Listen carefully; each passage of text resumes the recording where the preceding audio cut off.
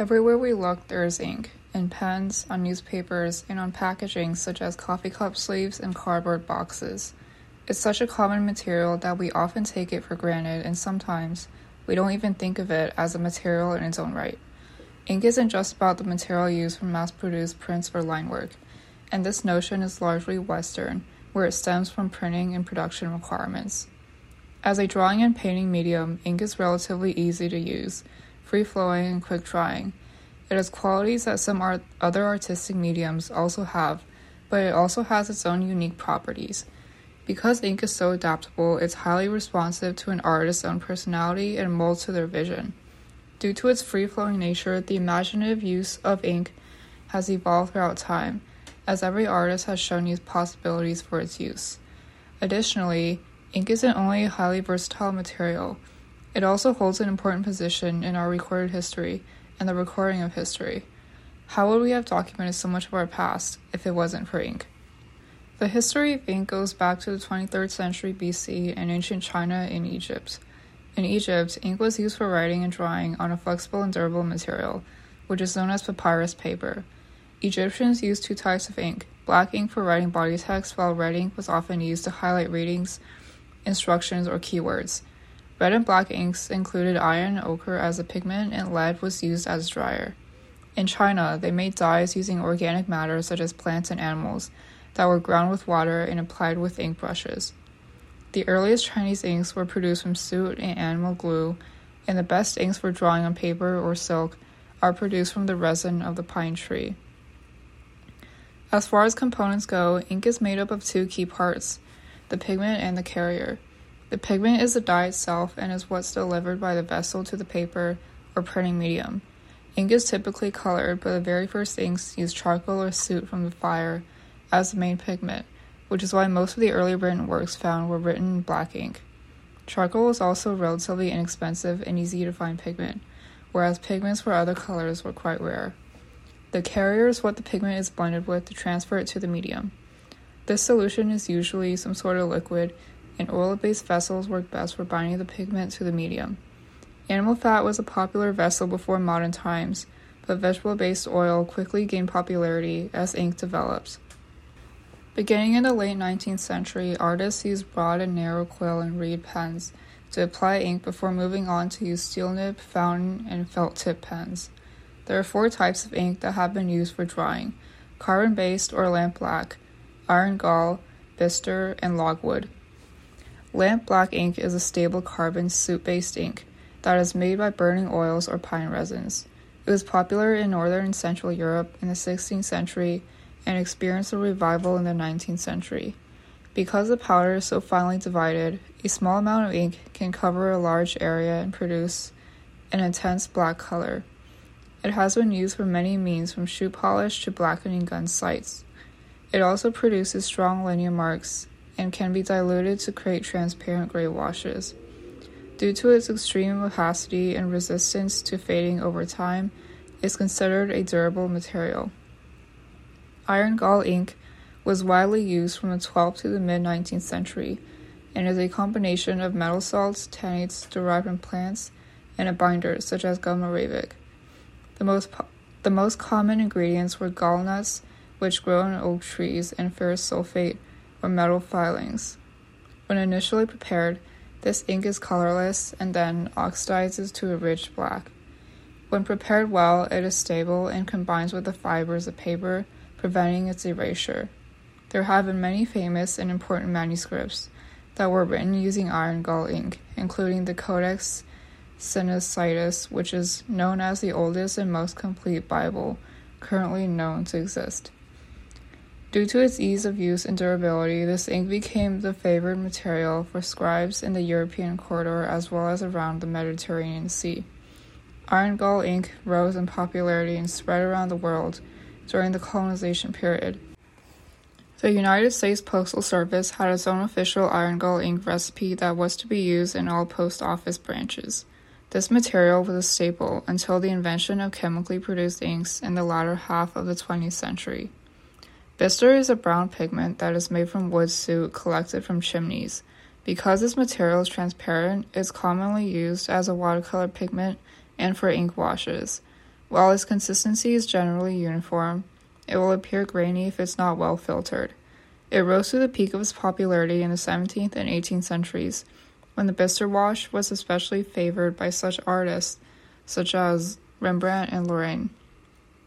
In the 19th century, logwood and synthetic inks gradually replaced the more traditional types of ink. Not only were they cheaper, but they also did not degrade steel nib pens, which were newly invented at the time. As technology developed, different pigments that were chemically based began to be used. These chemical ink combinations gained popularity as the quick-drying properties of petroleum-based inks enabled newspapers to be printed and dried much faster than with non-petroleum ink carriers. Today, we use solid ink as a modern alternative where ink sticks are melted to produce color. This is most commonly seen in processes similar to offset lithographic printing and produces a wide range of colors and possibilities. Since the past few decades, the use of ink art has been rising in popularity, with contemporary artists reshaping the medium by integrating new colors and subject matters and transforming the style beyond its traditional origins. One artist who has been pushing the boundaries of ink in unconventional ways is Nan Qi, who is a contemporary Chinese ink painter who uses ink and traditional rice paper. The scope of the themes of his paintings casts a wide net over the political and socio-economic climate in China. He portrays women, men, animals, buildings, landscapes, and abstract halo dots in a contemporary and straightforward fashion while remaining true to the millennia-long artistic tradition he draws on. He playfully draws his audience into the ink dots that make up these images while speaking on his political opinions. He is considered to be the master of ink dots by many throughout China and the rest of the world. The continuous evolution of his artistic techniques has made him the only artist whose use of ink is on par with that of 3D technology.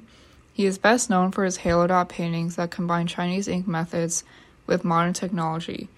This halo dot technique was developed over the course of 20 years during his studies of creative ink paintings.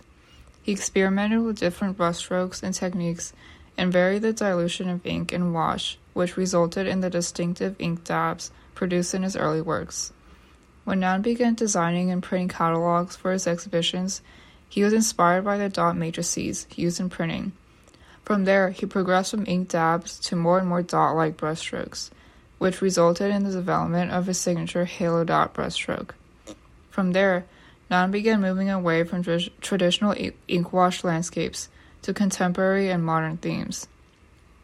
Inspired by the digital world, he later moved on to develop a style of 3D ink, which involves creating layers of dots and merging them together. He builds depth in each of the thousands of dots by layering them and letting them seep out. He combines modern digital technology with traditional ink techniques with his halo dots to produce 3D optical illusions that appear to be floating above his paintings if you look closely. Nan was also inspired by the works of Roy Lichtenstein, who used Ben-Day dots, which is a technique invented by Benjamin Day in 1879 for printing to convey tone and form. These Ben-Day dots create an effect similar to the pixels we see in low-resolution digital images.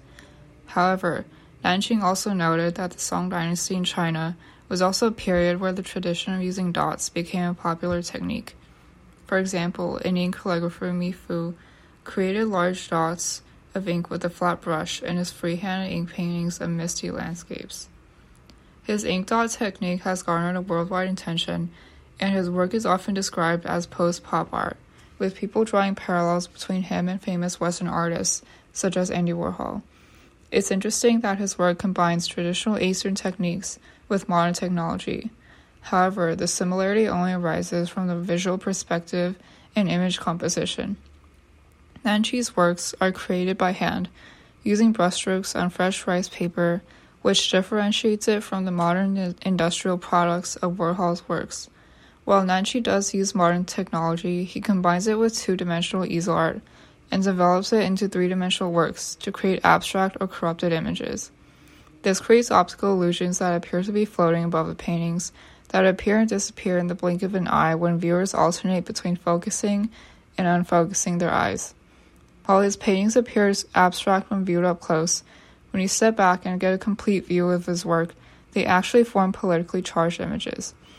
Nan, who grew up during China's Cultural Revolution, has used dots to replicate portraits of Mao Zedong and icons of contemporary consumerism, like the Visa logo. Nan Qi believes that mass-produced work are identical and replaceable, but handmade works are timeless and irreplaceable.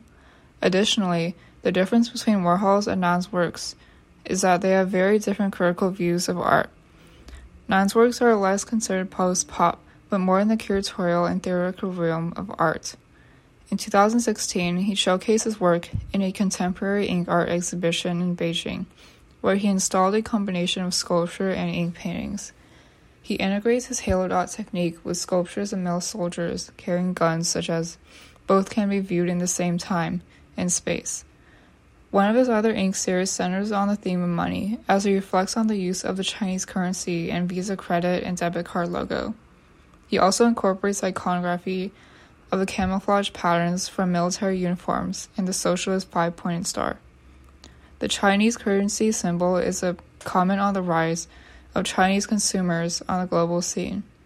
Nan Qi also revisits traditional landscapes on old currency notes, incorporating pencil drawings in this ink work for the first time. It's also interesting that his dots were printed on utilitarian and commercial products such as wine bottles and Porsche cars. People often don't associate ink with practical and functional products, but more with antique decorative products such as patterns on pottery or paintings found on scrolls. This mix of art and commerce opens new opportunities for galleries to promote hybridized works that combine modern techniques with traditional culture. Can you explain what walnut ink is, and how have you incorporated this into your practice? Walnut ink is a type of ink that's made from walnut, and it appears in this brownish color. So basically, I have been making these gradient stripes in my works, and talking about cage homes, poverties, inequality in Hong Kong, where my hometown is. And I'm using walnut ink because of on calligraphy paper. First, because the colors incorporate the colors works together very well with the yellowish paper, and also because I think walnut ink gives an impression of this like dirty and inhygiene look that works well with the subject matter of my works, of talking about cage homes and people who are in poverty. Yeah. I've also noticed that you tend to use walnut ink on surfaces such as collage paper and muslin cloth. How did you discover this method, and are there any other techniques you would like to explore in the future? Yes, I use walnut ink on calligraphy paper. First, I'm kind of treating the paper as a canvas instead of practicing paper. That is what it's used for normally. And using it on paper, on these calligraphy practicing paper, gives the walnut ink a kind of guide, because they have these grids on the paper. And the walnut ink normally, I normally paint the ink directly on the paper and then following the guides that's on the paper, but the ink always tries to escape from those red lines, from the guidelines, and osmosis out.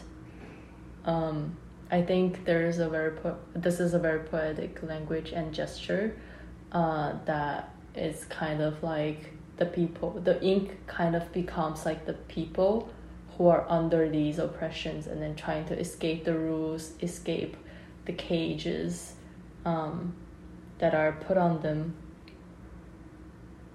Other methods or techniques, I would really like to see how to use ink and combine it with sculptures as well.